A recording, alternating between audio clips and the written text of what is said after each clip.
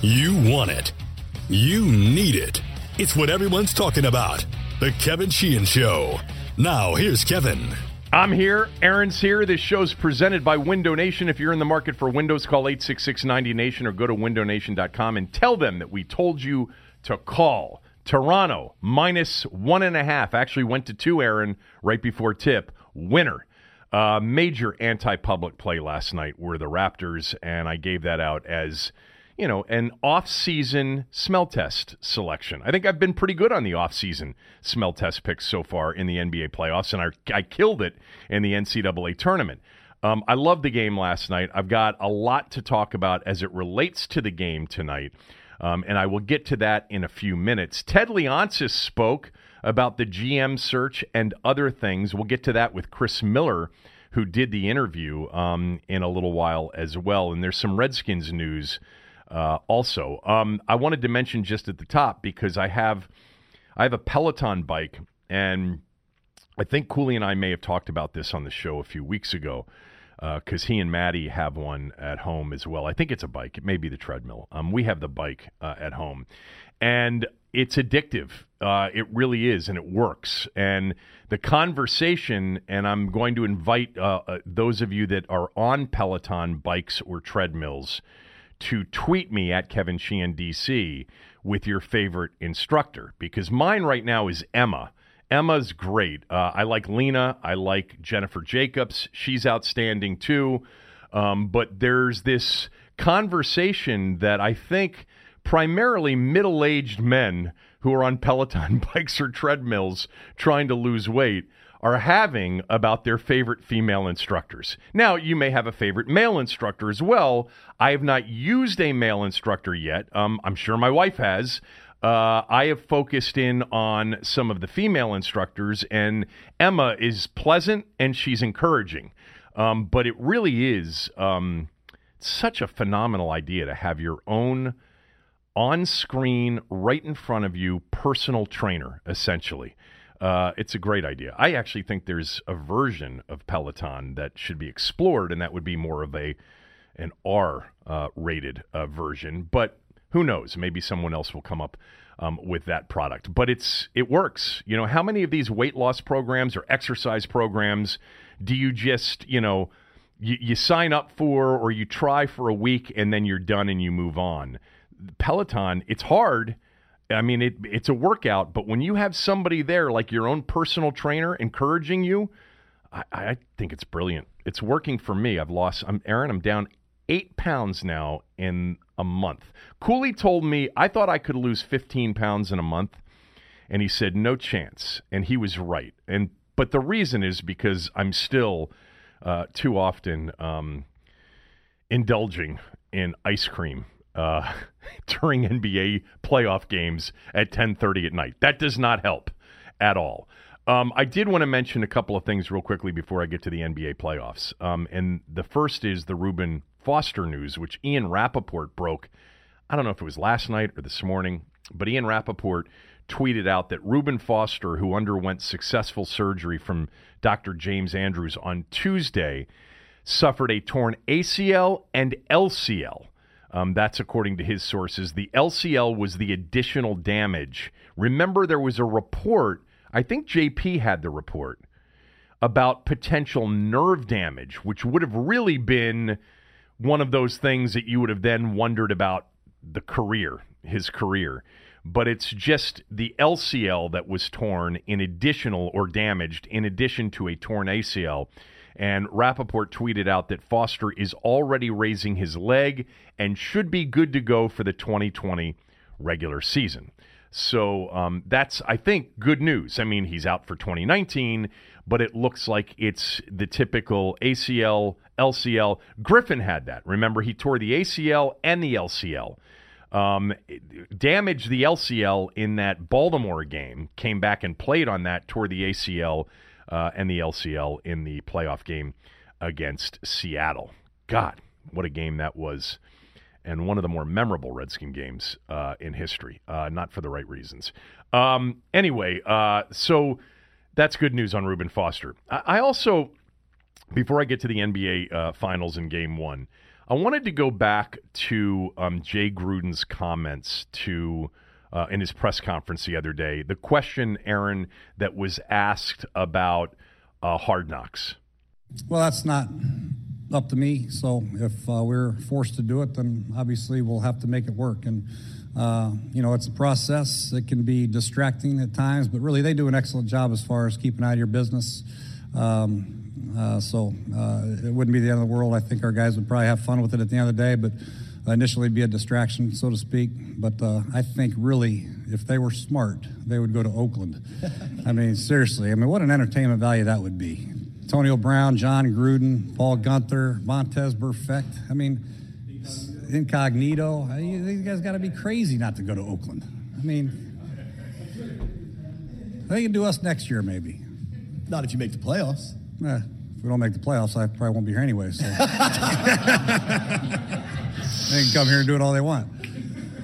So it's that part that I wanted to talk about. The part where he is very self-deprecating, but also perhaps very predictive. Because I was reading Neil Greenberg from the Post. He's does a lot of analytics stuff for the Post and does a lot of research stuff on a lot of different sports. And he's got a story that I read early this morning online about the Redskins over-under number in Vegas, which is 6.5 wins, and why he thinks that may be actually too optimistic, why they may go lower than that.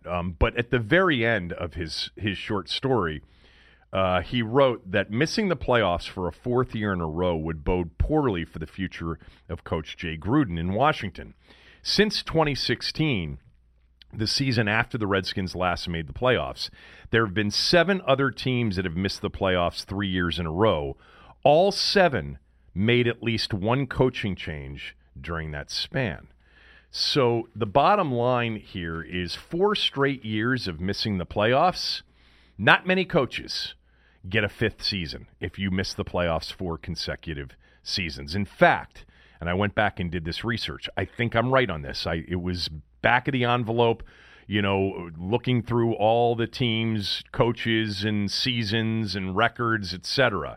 But I think I narrowed it down to just one coach in the last decade has gotten a 5th season after missing the playoffs 4 years in a row, and it was Jeff Fisher.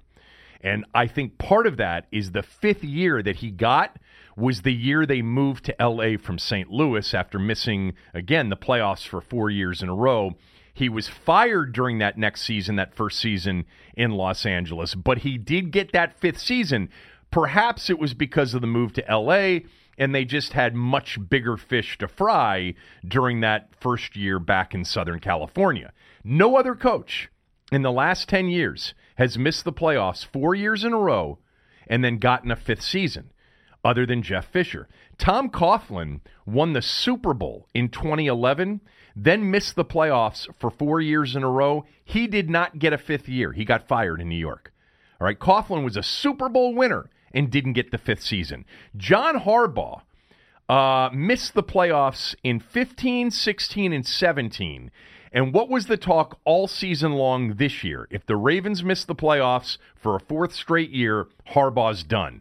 Hell, he was almost done despite the fact that they ended up making the playoffs. Sean Payton had a run. You may not remember this because it just seems like Sean Payton and Drew Brees have always been in the playoffs. Well, it's not true. They had 3 seasons in a row of 7-9 and missing the playoffs, 2014, 2015, 2016. I went back and looked at some of the stories about Sean Payton entering 2017. There was a lot of pressure for them to make the playoffs in that season, or Sean Payton could have been gone. I mean, I'm talking about Payton and Harbaugh were potentially on the verge of getting fired had they missed the playoffs 4 years in a row. Tom Coughlin did. Only Jeff Fisher survived. So Jay Gruden is probably right. If he doesn't make the playoffs, he's more likely gone than not gone. Now, I felt that way going into last season. I really did. I really felt like Jay Gruden needed to make the playoffs last year And as many of you know who listen to the podcast during football season, it wasn't until, I don't know, mid-December, late December that I changed my mind and thought he may be coming back. They keep talking about how close they are. They keep talking about all these injuries, and the injuries being the reason for missing the playoffs. But I think basically NFL history tells you that it would be truly unique for Jay Gruden to get it wouldn't be his 5th season. At that point, it would be his 7th season coaching, right? If he came back in 2020, right? That would, because this is year number 6. Yes. So, but it would be the 5th in a row. It would be getting the 5th season after missing the postseason 4 years in a row. They were in the postseason in 2015. Now, I was thinking about, is there any way that if Jay Gruden and the Redskins go 7-9 again and miss the postseason, that Jay could be back? Well, there is an extenuating circumstance with this particular team and this roster, and it is a young quarterback, a quarterback drafted in the first round, a quarterback that the franchise believes will be the quarterback of the future. If Dwayne Haskins shows promise, and Haskins, by the way, really likes Gruden, and the coach and the player end up being a good fit, and it's reflected in their performance together as the season goes on. There's improvement, even though they don't make the postseason. They're in games. Haskins is getting better. Maybe they're losing close games. Maybe they win a bunch at the end after starting slowly. That could be the reason that he becomes the second coach in the last 10 years to survive a 5th straight non-playoff season, a 4th straight non-playoff season. He could survive it because of the Haskins factor, but I don't know. It's just right now the odds, as Neil Greenberg points out in his story, and I've added to it by looking at how many coaches got that 5th year after missing the postseason 4 years in a row. More likely than not, I can't imagine that a case is going to be made for Jay Gruden. When it wasn't made for Tom Coughlin, it may not have been made for John Harbaugh or Sean Payton, but they're going to make one for Gruden? We'll see. I think it's a big year for Jay Gruden. I think it's a big year for everybody. I think the owner, I really feel that the owner, and I've talked about this several times, including the other day when I gave you a timeline of sort of the involvement of Dan Snyder. And a lot of you gave me feedback on that and had a couple of tweaks to it, which I appreciate, things that I didn't necessarily remember. But the bottom line is that, Dan Snyder's, day-to-day involvement in the operation has been different at various times during his 20 years of ownership. It's been very significant, and it's been less intrusive or less involved. I think right now it's very heavily involved. And I think that there's pressure not only on Jay, but I think on Bruce too. There should be, unless we get back to, the possibility, as we've discussed in the past, that Bruce is like a security blanket for Dan. He's his voice. He's his voice in league meetings. He's his voice with the team. He's his voice with the media at times. Dan's become a very reluctant, borderline reclusive public figure. And I think Bruce gives him a guy that he's confident will represent them better than even he will publicly. But that doesn't change what I believe is happening in the background. Without the cameras, without the other owners in a conference room or in a boardroom. I think Dan's much more involved now, and I think they've got to show something this year. And Jay Gruden, it creates that other conversation, which will be very interesting. If Jay Gruden has to win to get a 5th year and he's interested, not 5th year, it would be a 7th year, but to get that 5th season after 4 non-playoff seasons, to get that, does he feel like he needs Case Keenum, an experienced quarterback, or Colt McCoy, or does he realize that his path to long-term employment here is developing the young quarterback? I would think it's the latter, even though I just said that if he misses the playoffs, more likely than not, he's going to get fired. It's an interesting situation with Jay, because the data will tell you that he cannot survive another non-playoff season, yet at the same time, if he develops the owner's prized player at this point, and he develops in him, and it's obvious that they're in the process of developing something that will produce results, then he may survive. So Jay's got an interesting situation. And again, I do believe that what is in play, Cooley disagrees with me on this, but I believe it is in play that Jay may not have the final call on who plays quarterback this season, at the beginning or at any point during the season. I think that could come from the owner. All right, I wanted to get to NBA Game 1 last night, which was, a big win for Vegas last night. The world was on Golden State last night, plus at even, +1, +1.5, +2. The game went off at -2. Toronto -2 in most spots. Toronto wins the game, and there's nothing about that win last night that was flukish.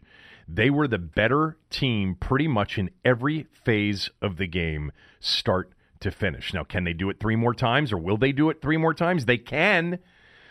Durant, apparently, I don't think is going to be ready for Game 2 on Sunday night. I do think now that Durant is in play for Game 3 if they fall 2-0 down.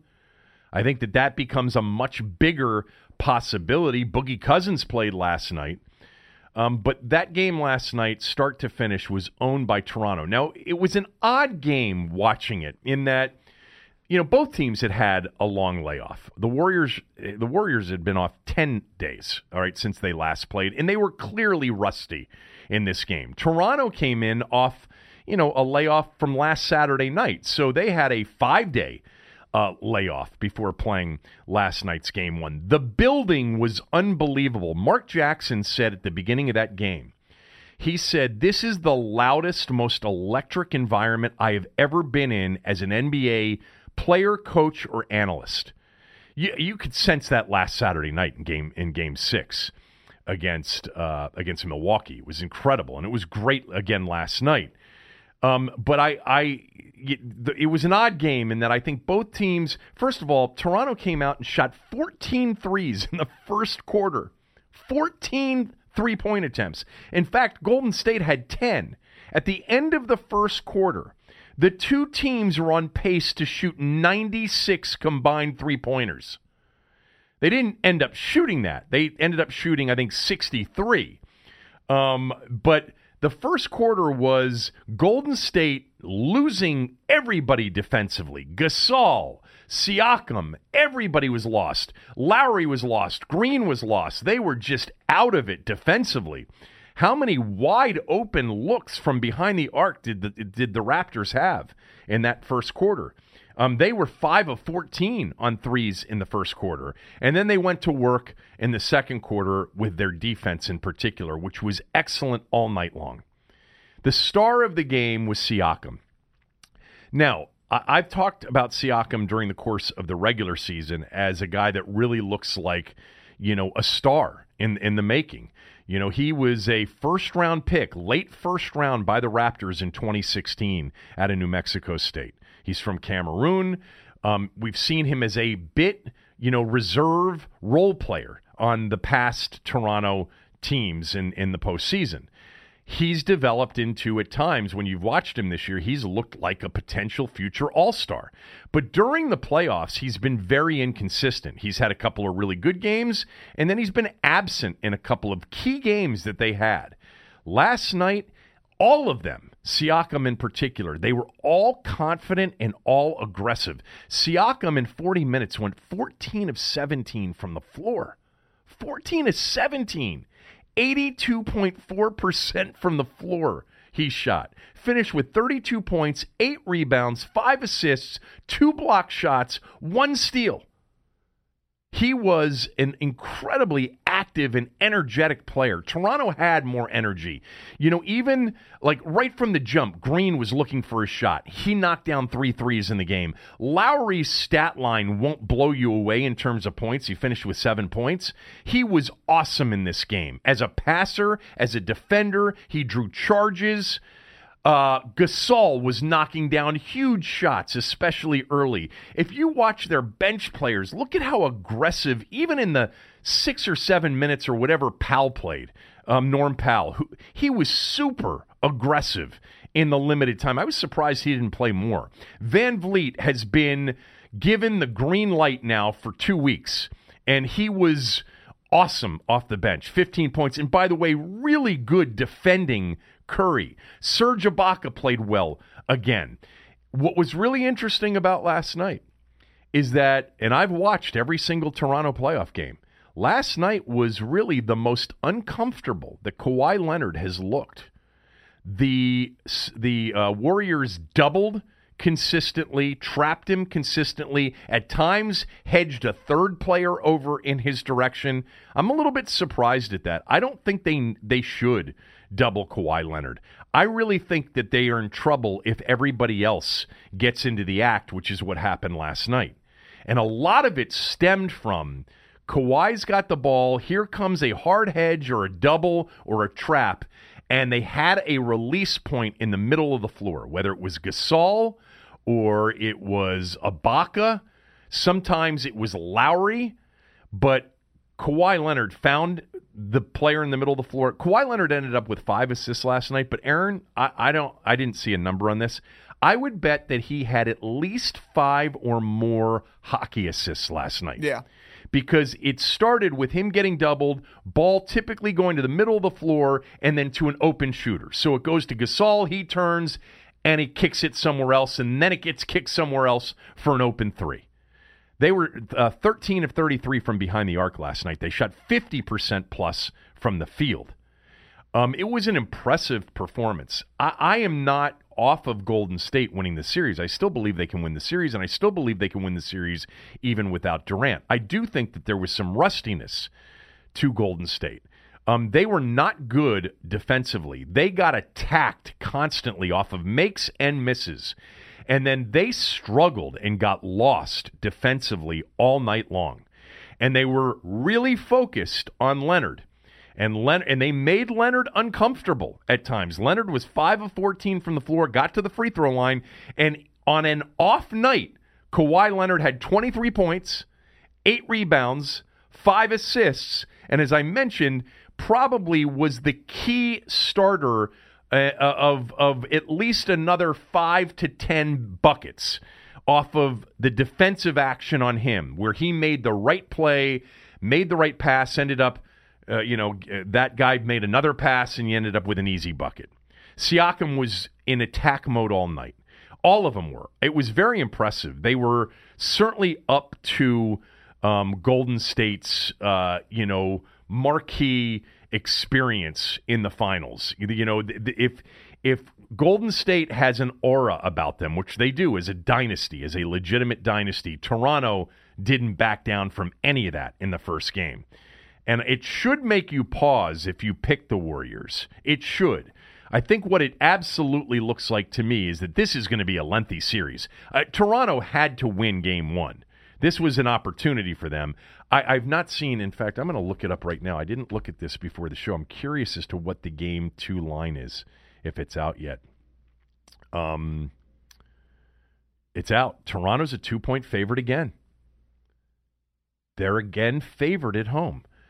And let me see if the series odds have changed significantly after last night. I'm sure they've changed.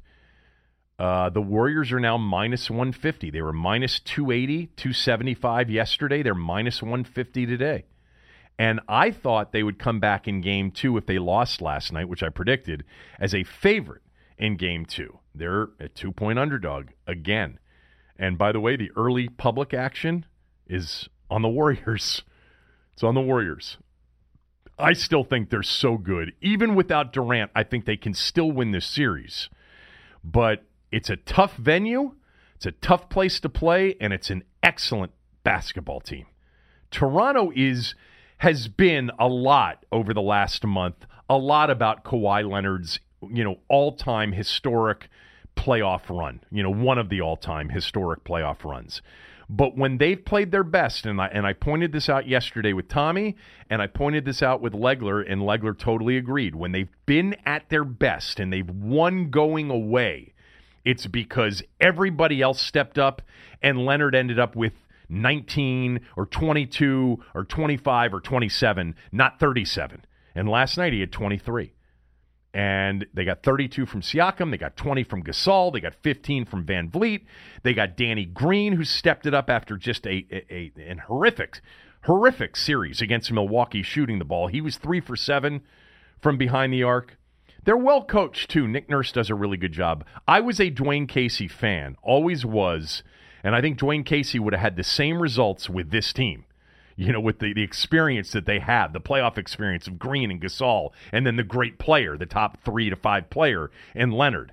I think he probably would have had the same results. He just didn't have the same team that Nick Nurse has. But an interesting game one goes to Toronto. The Warriors looked lost defensively. They got attacked. They weren't the aggressor. Curry had a great night, got to the free throw line a ton. There's a lot of complaining about the officiating last night from Kerr and some of the Warriors. I didn't see a one-sided officiated game. I didn't anyway. But it was a very impressive game one out of Toronto. By the way, just as one more note on the game, not really on the game. Did you notice the crawl during the game at various points from Channel 7 here locally about Jeopardy? I did see that, yeah. So Jeopardy apparently last night with James Holzhauser, who is at 2.whatever million in 30-something days consecutively, and he's breaking every Jeopardy record that's ever existed. The show must be doing unbelievable ratings because it wasn't shown last night because I guess there was severe weather. And they had their weather guy on from the Weather Center talking about severe thunderstorms or tornado watches or whatever it was. I wasn't, excuse me, I wasn't watching in the moment. But when the NBA game started, they ran a crawl that said, because of severe weather, life-threatening weather, Jeopardy wasn't seen, but it will air tonight at 1:36 a.m. Set your DVRs and extend the DVRs in case the basketball game goes long to be able to watch it. Jeopardy! Jeopardy outdrew the NBA Finals in some markets. Is that true? Yes. I saw that in Louisville, that Jeopardy got better ratings than the NBA Finals. That's amazing. It's that important right now. It is. It's been fun to watch. It's been fun to watch. I think we've talked about this before. You actually tried to qualify and nearly qualified for Jeopardy. Aaron did. Aaron's smart. Aaron's got a lot of knowledge. I've done the online tests before, and I've done, it's hit and miss. Like, I'll either kill it or I'll be awful. It's just like the show. It depends on the categories. I can go really deep in a lot of categories, and I have nothing on a lot of other categories. Don't hit me with, Spanish lit. That's not going to be a good category for me. All right, we'll get to Chris Miller from NBC Sports Washington here in a moment. But first, a quick word about Window Nation. Window Nation's summer savings, they're going to continue for another week now. You buy one, get one free. It's their best offer. It's back for another week. They're extending it beyond today. Buy one window, get the second free. Buy two, get two free. Buy four, get four free. No limit, plus 0% for 5 years. That's 0% interest for 5 full years. There's even more to this deal. If you call today, you'll get a free in-home quote. And I mention this all the time. If you've been thinking about windows, and we've gotten windows twice from Window Nation, but not the entire house. We're always looking to see, do we need to replace these windows in this particular room? Call them up at 866-90-NATION. Tell them that you want to talk to Harley or Aaron or Eric and say, Kevin Sheehan told me to call. I think I need new windows. Will you send somebody out to give me a quote? Someone will come out whenever it's convenient for you, as early as the next day. They will give you a free in-home quote, and right now you'll also get a pair of tickets to Hershey Park while supplies last. So if you have young kids or even teenage kids, you can give them to them and let them go to Hershey Park. Hershey Park's great compared to the other parks around here. It's much better than Six Flags, and it's much better than the one in Williamsburg. What's that one? Busch Gardens. Busch Gardens. I grew up going to Kings Dominion because that was really the first out of all of them. I think here. I guess Hershey Park was there. Hershey Park to me is clean, neat. Everything about it just is first rate. So you get free tickets to Hershey Park if you get a free in-home quote. 866-90-NATION. or windownation.com. They're backed by Window Nation's A-plus Better Business Bureau rating. You're guaranteed the best value when they come out. They'll pay you $250 if they don't give you the best value. Their sizzling savings ends next week. Call today. Buy one window, get one free. There's no limit, plus 0% interest for 5 full years, and bonus tickets to Hershey Park. Call today, 866-90-NATION or windownation.com. I'm being serious about Hershey Park. That was the place when the kids were young. I much preferred to take them there, and it's not that long of a drive, than down to King's Dominion or Six Flags, which really, Six Flags to me compared to Hershey Park and Busch Gardens in particular was a dump. I don't know if you felt that way. Were you a big theme park guy? I'm not a huge theme park guy. I did go to, Six Flags because it was so close, somewhat often, not too often. Yeah, I mean, we went a couple times. Not that Hershey Park. It wasn't terrible, but Hershey Park just had a different feel to it. I thought it was just cleaner and nicer, and I don't know. Plus, you can go visit. The Hershey Museum. Exactly, the Hershey Museum, and get free chocolate. Exactly. It always smelled good there. Make your own candy bar. Exactly. All right, let's bring in Chris Miller from NBC Sports Washington. You can follow him on Twitter at CMillSNBCS.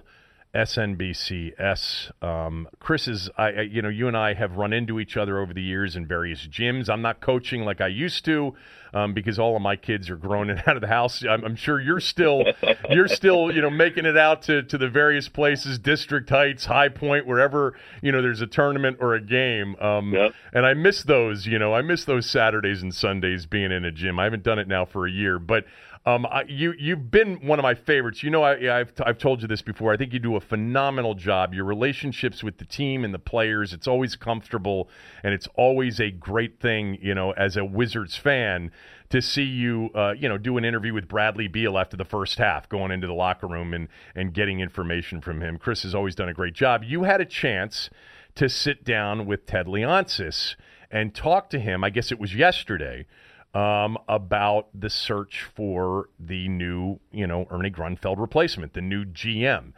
First of all, people can listen to that on Chris's Wizards Talk podcast. But first of all, for me as a Wizards fan, the one thing I keep wondering is what's taking so long? What is the problem? Where are they on this search? Tell us what Ted said with respect to that. I appreciate the kind words, Kevin, and thanks so much for having me on. It was a 45-minute interview yesterday with Ted, and I just told him before and after, I just appreciated him just kind of sitting down and getting his message out there. I mean, you are the quintessential Wizards fan, Kevin, that I see. As I told him once we started talking about the Wizards, I was at DeMatha 2 nights ago watching my son play, and I walk in, and 3 of my buddies that have sons that plays on DeMatha's team, we've been through the whole thing, all 4 years, right, going into our boys' senior year. Soon as I see them, they don't say, "Hey, how you doing? How's your wife? How's Donovan? My son, how's it?" The first thing, literally all 3 of them said to me was, "What's up with the Wizards?" And it's funny because I told that story to Ted, and I said, "So Ted, what's up with the Wizards?" And he just went into really the process. And the one thing about, obviously, the names that have interviewed. When the Tim Connelly situation didn't go down, I think the way both sides wanted, a lot of fans came to me and was like, well, what the heck is plan B? So for yesterday, Ted explained that this is not have a 2-hour lunch and then we decide that we're going to hire you. He's going to take the long view on this. And I had a little bit of pushback with him. I'm like, there are a lot of people that are hiring other candidates and other people in the league. The pool is getting really small.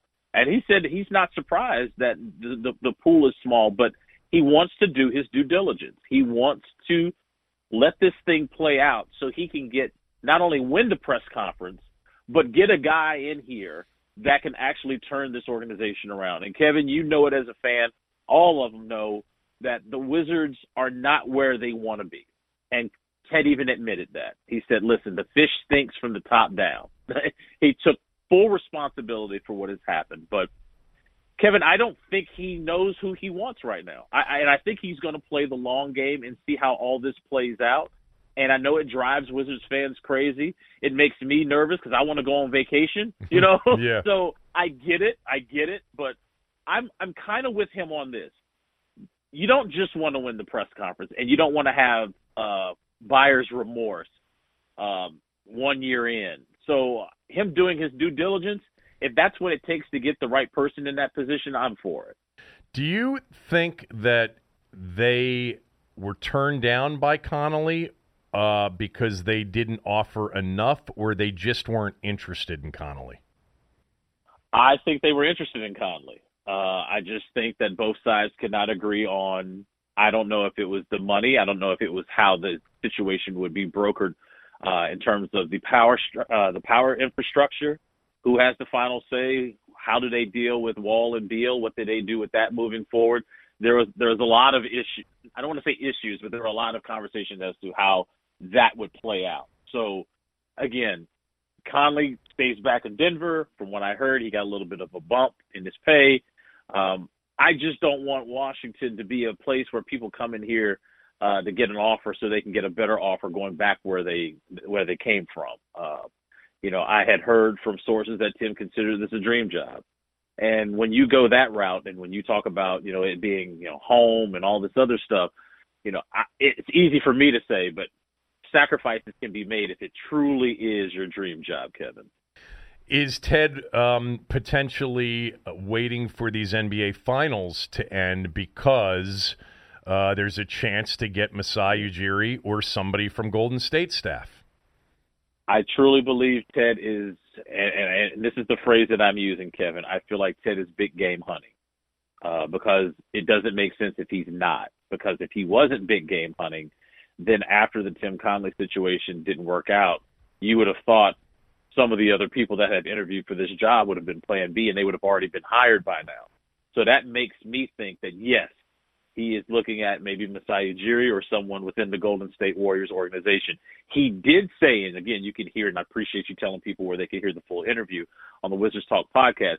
He did say he got permission from another NBA owner to speak to his basketball person, and he would not say who it was.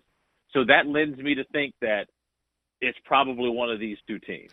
Well, Ujiri's wife is from here. She grew up in PG County, I believe, and she's from here. And I know for a fact that, as recently as 2 or 3 years ago, they were looking for property in town. Now, I think they just wanted a place here that they could come and spend time in when they weren't in Toronto. But there are, he's got a family tie to here. I think that's interesting. And the job he's done, obviously, in Toronto has been incredible. But one of the things in listening to your interview, and I urge everybody to go listen to it, I sort of predicted on the podcast a week and a half ago that when Ted finally talked about this, he was going to tell us about, in his AOL corporate speak way, about being patient, and we've got to cross all the I's and cross all the T's and dot all the I's, and this is a long distance run, this is a marathon, and we don't want to be impulsive. That's fine, and he's made a lot of decisions that way, and he's been incredibly patient as an owner. I don't think there's any doubt about that. There's so many examples, obviously Ernie being the biggest one. But at the same time, we've had stories and reports about the Lakers and the Wizards and Beal to L.A. for Lonzo Ball in the fourth, and maybe Kyle Kuzma. I don't know if there's any truth to any of this, but who's running basketball operations right now? Tommy Shepard is the interim. He was Ernie's number 2 for many years here. So they are still going about the business of getting ready for the draft. They were in Chicago when I was out there, Kevin, for the pre-draft workouts. The only person that was relieved of their duties was Ernie. Everyone else on the basketball staff, the scouts, all of those folks are still there, and they're still going about the day-to-day. Tommy Shepard has actually looked over the John Wall rehab. As a matter of fact, I was just talking to a source of mine this morning. Tommy has just been down there in Miami with Scott Brooks and the medical staff, kind of overseeing John's rehab. So they're going about the day-to-day business as if they're going to be running this. So Tommy Shepard is still a candidate. He has met with Ted, and he has done the business of being kind of the acting president or general manager of the team. So, again, the only person that was relieved of their duties were Ernie. Everyone else is still going about their job. I mean, you don't think that they would make a big deal before hiring the new GM? I don't. In fact, Ted even spoke about John's rehab. I wanted to get into the Wall and Beal dynamic. Again, we talked for 45 minutes, and we really couldn't really get deep into the Beal situation, but he did call him, quote, a pillar of the organization. And, you need pillars to keep your house steady. So I would probably venture against Kevin to say that Ted is probably still all on board with Beal, especially the fact that he didn't make All-NBA, so the Wizards didn't have to make that difficult decision of maybe giving him the Supermax extension. So, that actually was a benefit to the organization.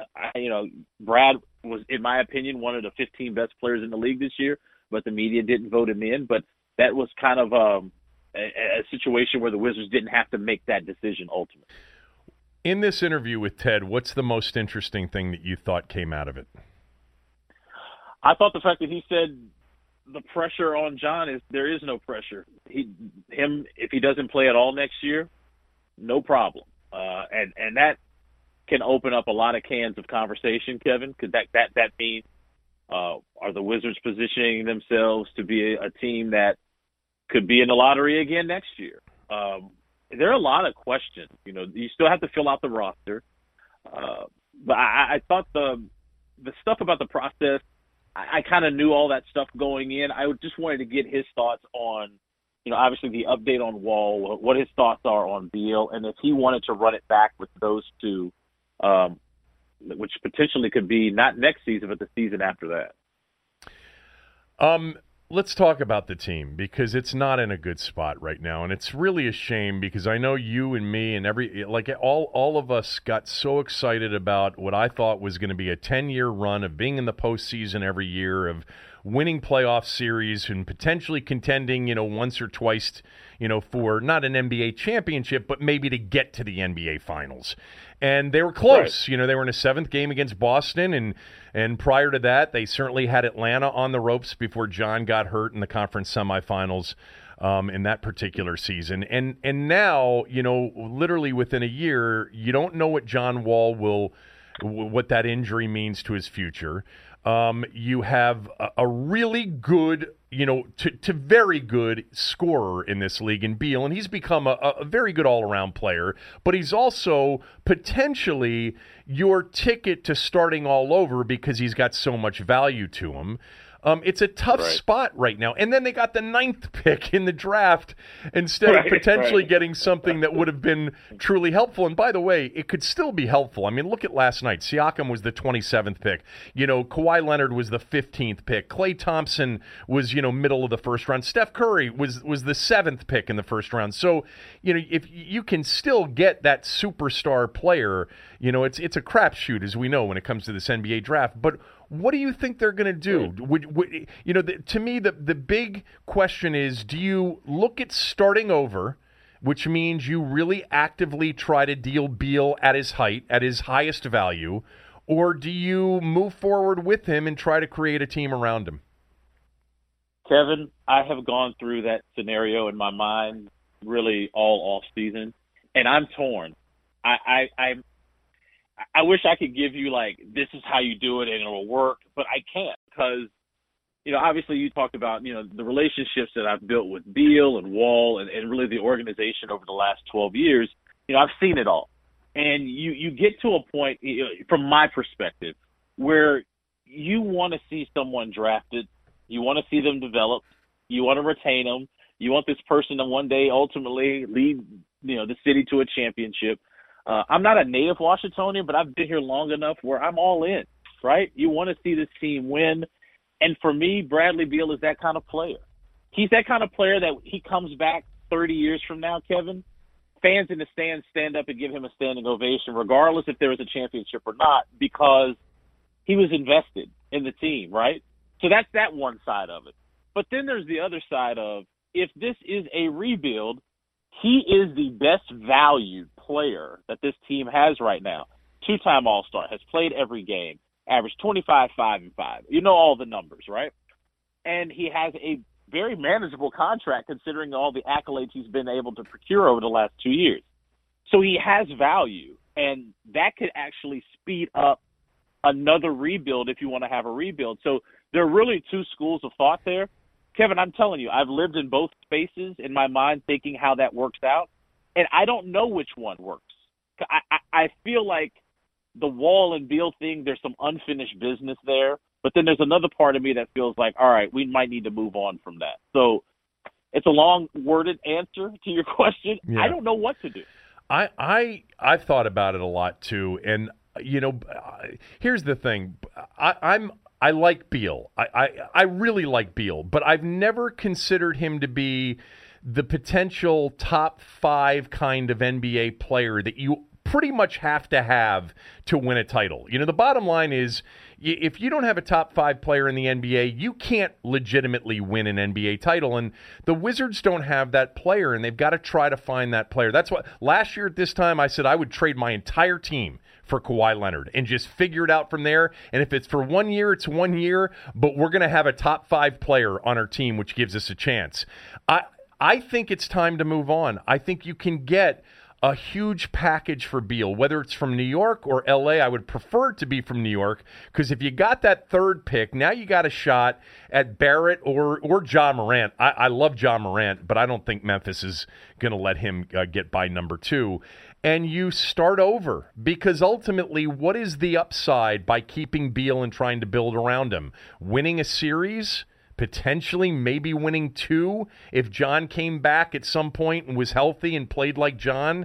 It's never in that particular setting, unless they get really lucky in the draft, it's not going to be a championship team. Yeah, I mean, when you look at, and even Ted said this in the podcast yesterday, the NBA has now become a place where it used to be, well, you need 2 stars to win. Well, now Golden State has 3, right, maybe even 4.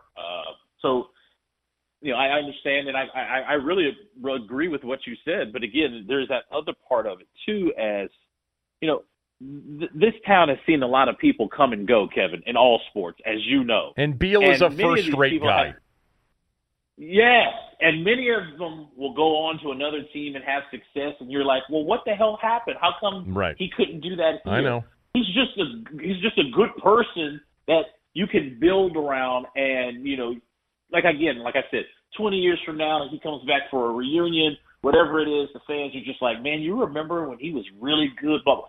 But I do understand the other part of it is listen, if you can get a package, you talked about the Knicks.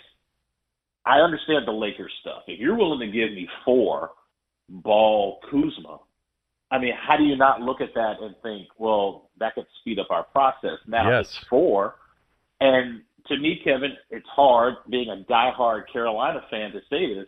My favorite player in this draft is Cam Reddish. I feel like he has the NBA skill set to be special. And you get him, and then you still have your 9th pick, and you get Bol. Okay, now look so it goes back to what you were saying. If you give me a package like that where you have 4, 9, 2 starters, you're absolutely right. You have started your rebuild almost in real time. Yeah, I mean, that could happen. It's funny you mentioned Cam Reddish, and I was just having a conversation yesterday with a friend of mine. The DeMatha showcase event that they have in December, I'm sure you've been to it the last few years. He gave Georgetown Prep 40. Oh, yeah. Well, so he when they played Prep 2 years ago, Jared Bynum, who was one of the best freshmen in the country at this year in the Atlantic 10 at St. Joe's, he had 34 against Reddish, and Reddish went for like 37. In Prep won the game. They were ranked, I think, Westtown, I think that's the name of the school. I think they were ranked 5th. They were ranked 5th in the country. The next day, it came back and he had 55. I don't know if you were there that day. Right. It was crazy. I was there. Yeah. It was nuts. It was nuts. But in thinking about Beal, it's like I hear you. He's a first-rate guy, and he's really good. And I'll never forget the 7th game, in Boston, the way he really carried them when John went cold. I'll never forget the Toronto series and how badass he was in the Toronto series when they swept him. As a truly How about young, the Atlanta series? The young player. The Atlanta series in Game 6 when Wall and him just went nuts and got Atlanta out of there. I mean, he's had these unreal moments this year, the 50-point games, 40-point games, the 2 triple-doubles that he had. I mean, again, in the wrestling business, they call people like me a mark. I'm a mark for Beal, man. I hear you. I mean, it's funny about both of them because I'm the biggest Wizards fan, and I really, really got, for the first time in a long time, so excited during those few years in some of those games. I mean, that Game 6 in Atlanta when John went for 42 and I think scored 18 of the last 20 to close him out is one of the great individual performances in Bullets Wizards franchise history. I mean, that game, I think he had 42 and 9 or 10 assists and a bunch of steals. He was phenomenal in that game. So was Beal.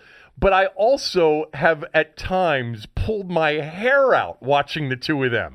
When I'm like, come on, that's an unforced turn. How many unforced turnovers have the two of them had in key moments? Or at the end of quarters where we settle for, all right, we're just going to watch one of the two of them just dribble the clock down and miss, at the end of a game. Yeah. But he's a terrific player, and they drafted him.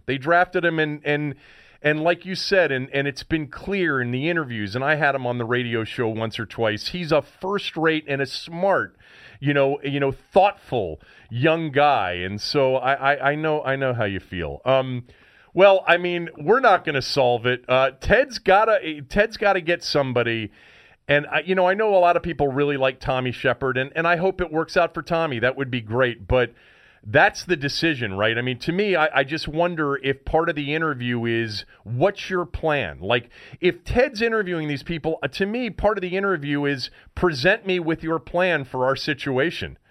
And if he told you that Beal and it's a difficult situation. Yeah. It's a difficult situation. Again, you're talking about your best player, your franchise player, is going to start his Supermax contract not playing. Okay, so you're already behind the 8 ball, and oh, by the way, he's a very good point guard, which is the most important position in the NBA, right? Yeah. So he's on the shelf. You've got your second best player, or 1B, however you want to say it, is really, really good. But is he good enough to uplift you and to lead, right, to lead you to the playoffs and win a series? And then you've got all of these roster spots that are open. Then you've got this Jan Mahinmi final year of his $16 million a year contract. You've got Dwight Howard opting in. Yeah. You've got all of this stuff going on, right? They should have dealt Trevor. They should have dealt Trevor, and he's been one of my favorite players in the league, and I think it was a massive mistake to let him go to chase Durant, which was never going to happen, because I think if Trevor had been on the teams that followed that first one he was on, that they may have had a chance to go even further than they went in the postseason. But Kevin, by the way, did you hear Ted talk about the summer of 2016? No. On the podcast? I missed that part. I thought that was interesting. Tell me. I thought it was interesting. He said now when you recalibrate and think about it, it was a mistake. Yeah, it was. To pour, I think, all of that money into 2016. He said we probably should have stepped back. It's interesting now. He's had this time to kind of just look back and evaluate what the last 10 years have been like, especially from 2016 on. And he's admitting, in public that, man, I made some mistakes, but I'm learning from them, and I want the team to be better. He's pouring money, the infrastructure, he's talked about that, building the practice facility, doing advanced analytics, all this other stuff. And then his face when he said, listen, we've done all these things, but we lost 50 games last year. When he said we lost the 50 games, Kevin, if you could see his facial expression, he was so frustrated that this team last year lost 50 games with all of these things that he had put in place. So it was just really cool to sit there and just see a guy that, as you said, has the AOL kind of thinking and wanted to get his messaging out. But the reality is I think it was kind of like therapeutic for him to kind of just, okay, this is what I've learned. This is what I want to present to the people. I'm sorry. Let's try again. And I think that's all you can ask of people in positions like that, to speak to the public, right? Made a mistake. A lot of stuff he was saying, I was like, I had no clue. I didn't think he was going to say that. The whole part about it's all on me. That's fascinating because, there are a couple of things that, as a fan, I got dead wrong, and then a couple of them that I thought in the moment, like, Durant's not coming here. You got to keep leaders and players like Trevor Ariza, and you got to keep a guy even like Nene. Look, Nene's still, giving significant minutes to a championship caliber team. Why? Because he's outrageously high IQ as a player. And personally, Chris, I thought Randy was a good coach. I know that I did too. I know that it wasn't the perfect fit with the players and the relationships, but Randy could X and O it up with anybody. And he held people accountable. It was great. Hey, listen, he wasn't the biggest fan of the media, but I was like, look, man, I could care less if they win games. I mean, look at what they looked like before Witt got the job, and look what happened when he left. Right. They were in such a better place as an organization because of the accountability. And the fact that Ted also mentioned, the one voice thing just is not working anymore in professional sports. You have to have a collection of really smart people sitting in a room, regardless if they're in the front office, scouting department, coaching staff, maybe the leaders of the team as it pertains to players, the health and wellness portion of your organization. I think all of these people now, he has said, are going to be in the calculus moving forward, trying to make the right decisions for this organization. That scares me a little bit because you know what really works? Popovich works. Belichick works. Right. There are a lot of different ways that it can work. And when I hear guys like Ted talk about consensus building and calculus and it concerns me. Here's the bottom line, and I've said this over and over again, and I don't know if you agree or disagree, but in the NBA, you really do have to get a little bit lucky. You've got to somehow land on a player that ends up being a top 3 to top 5 player, and they come in so many different ways. They come as the number 1 pick, and they come as the number 15 pick, or they come via free agency. But you've got to have one of those guys, or it doesn't matter how big your boardroom is and how many people are participating in an analytical discussion about your roster. It's the one sport where you have to have a great player, or as you mentioned, 3 of them, or you got no shot. I was literally just telling my wife this morning. We were talking about it, and I kind of bounced a lot of my ideas off on her. And I was just like, the Golden State Warriors are the classic case of it. It all just worked together. All the puzzle pieces kind of just fit, right? You had 2 of the greatest shooters that ever lived. You had a guy like Draymond Green who was like the glue, okay? Then you started adding around him. But those guys, again, like I said, Kevin, draft, developed, and retained. Okay, then you built around them. Then you brought in the Iguodalas of the world. You get the big fish in Kevin Durant. Okay, you got Boogie Cousins.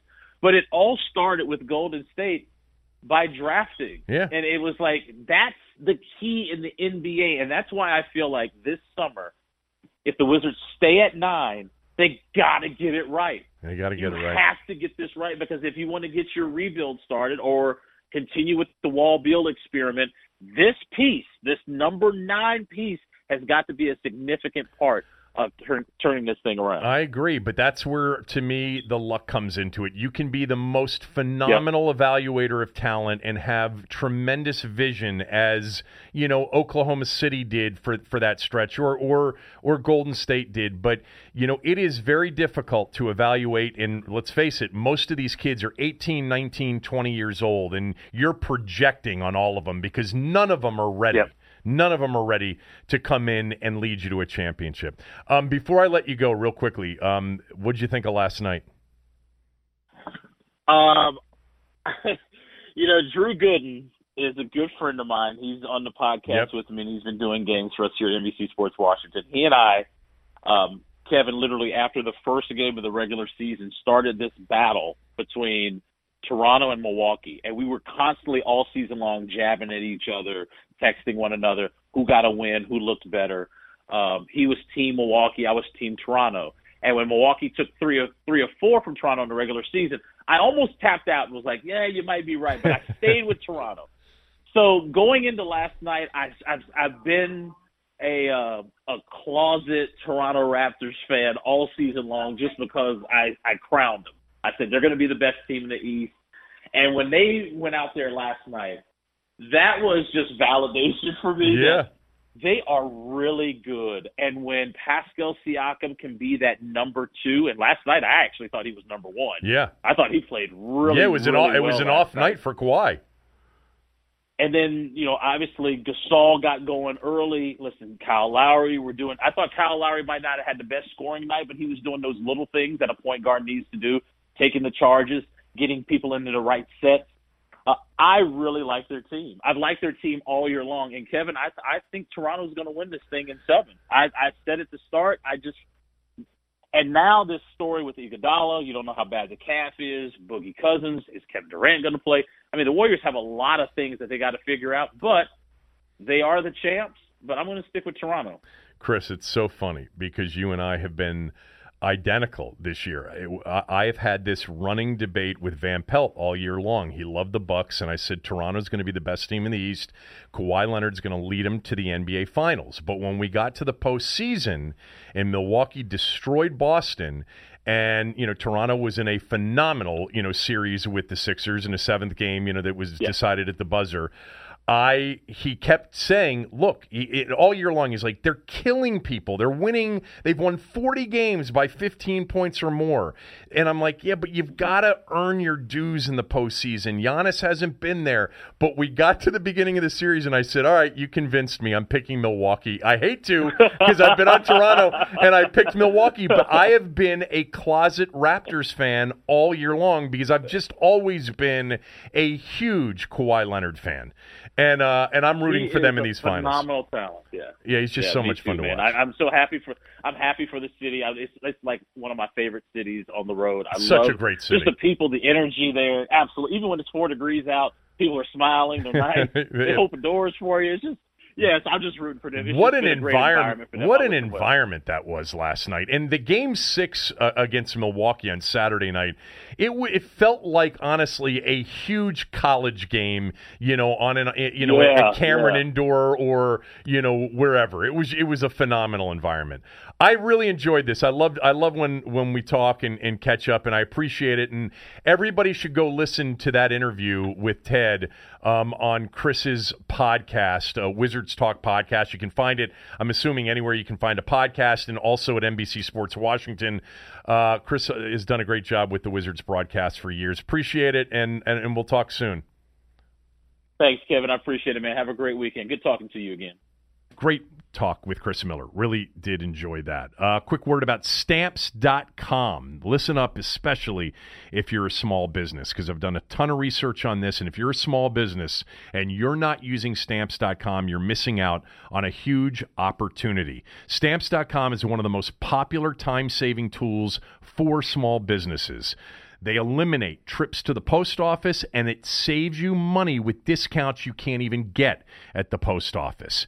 Stamps.com brings all the amazing services of the U.S. Post Office right to your computer. Whether you're a small office sending invoices to clients, or you're an online seller shipping out products, or even a warehouse that sends out thousands of packages a day, Stamps.com handles it all with ease. Simply use your computer to print official U.S. postage 24 hours a day, 7 days a week for any letter, any package, or any class of mail anywhere you want to send it. Once your mail's ready, you just hand it to your mail carrier or drop it in a mailbox. It's that simple. With Stamps.com, you get 5 cents off every first-class stamp and up to 40% off priority mail. That's a significant savings. Stamps.com is a no-brainer. Saves you time and money, and it's no wonder over 700,000 small businesses already use Stamps.com. Right now, my listeners get a special offer that includes a 4-week trial plus free postage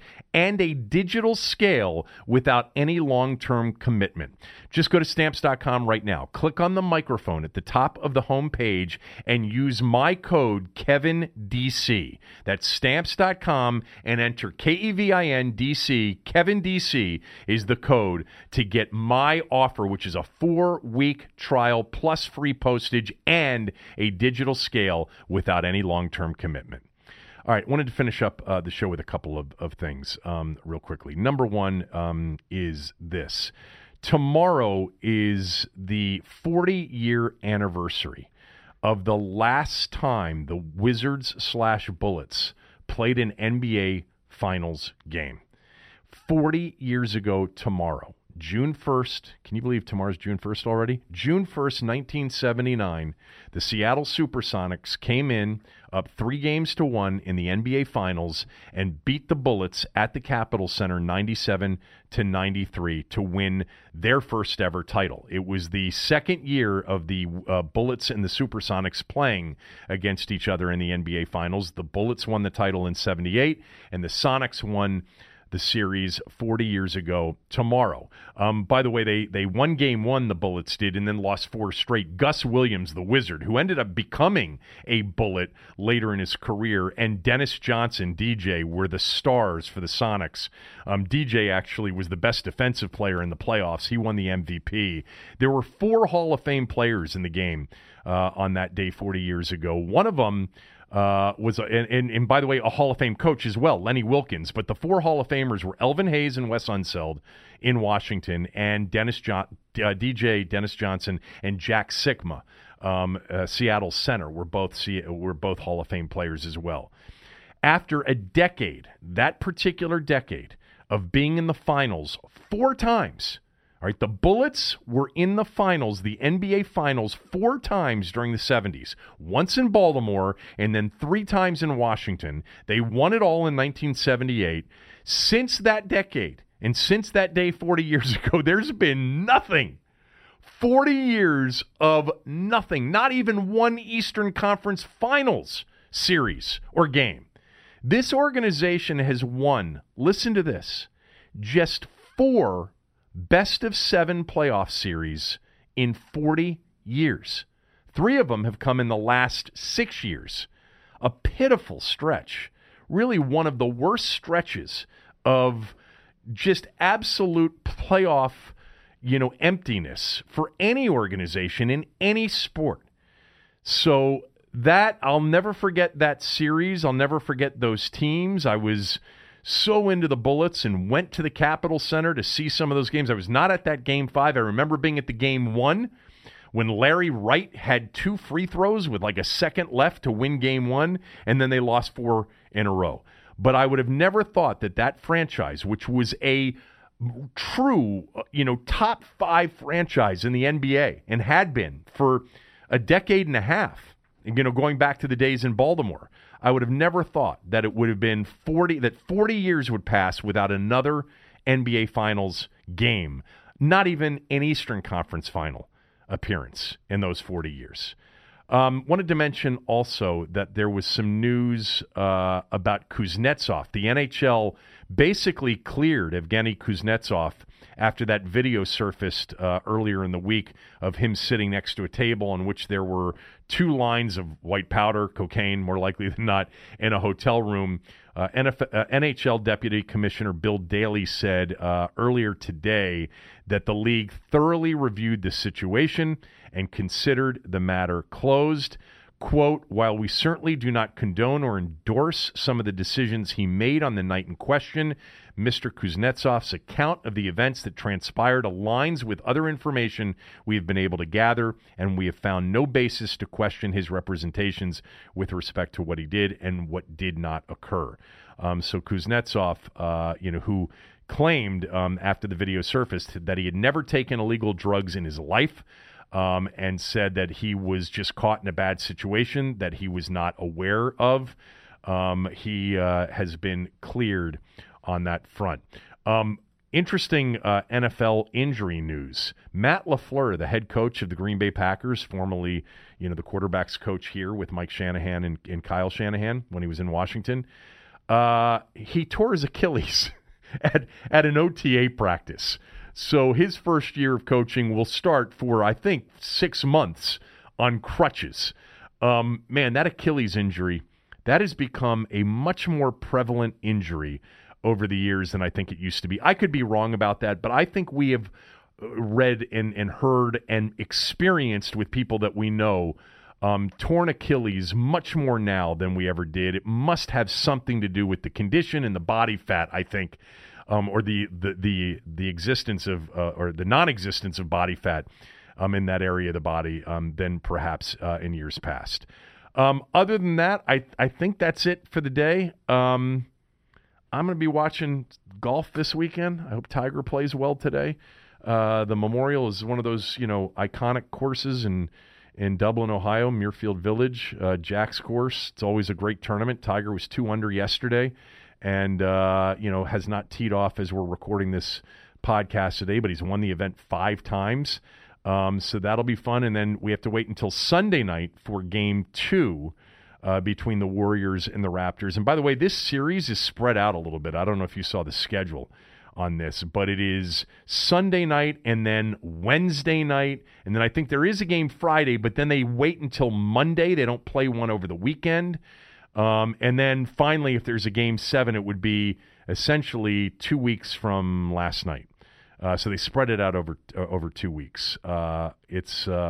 That's interesting that you read that Jeopardy outrated the NBA Finals last night. I'm into this series. I don't know if others are or not. I like the Warriors to bounce back in Game 2, but if the public's loaded up on the Warriors again, getting 2, then I will probably play the Raptors. And I'm rooting for the Raptors. Anyway, have a great weekend. Enjoy it. Thanks to Chris Miller. Thanks to Aaron. Next week, by the way, a couple of interesting guests, including Brad Johnson, former Redskins quarterback, is going to be with us either on Monday or Wednesday. We haven't decided yet, but he's going to come on and talk about Dwayne Haskins and some of the other young quarterbacks, and probably we'll go down memory lane 20 years to review, or at least his portion of the 20 years of Dan Snyder's ownership. But Brad's a great guy and always a good guest, and I talked to him last night, and he'll come on with us next week. Have a great day and a great weekend. Back on Monday.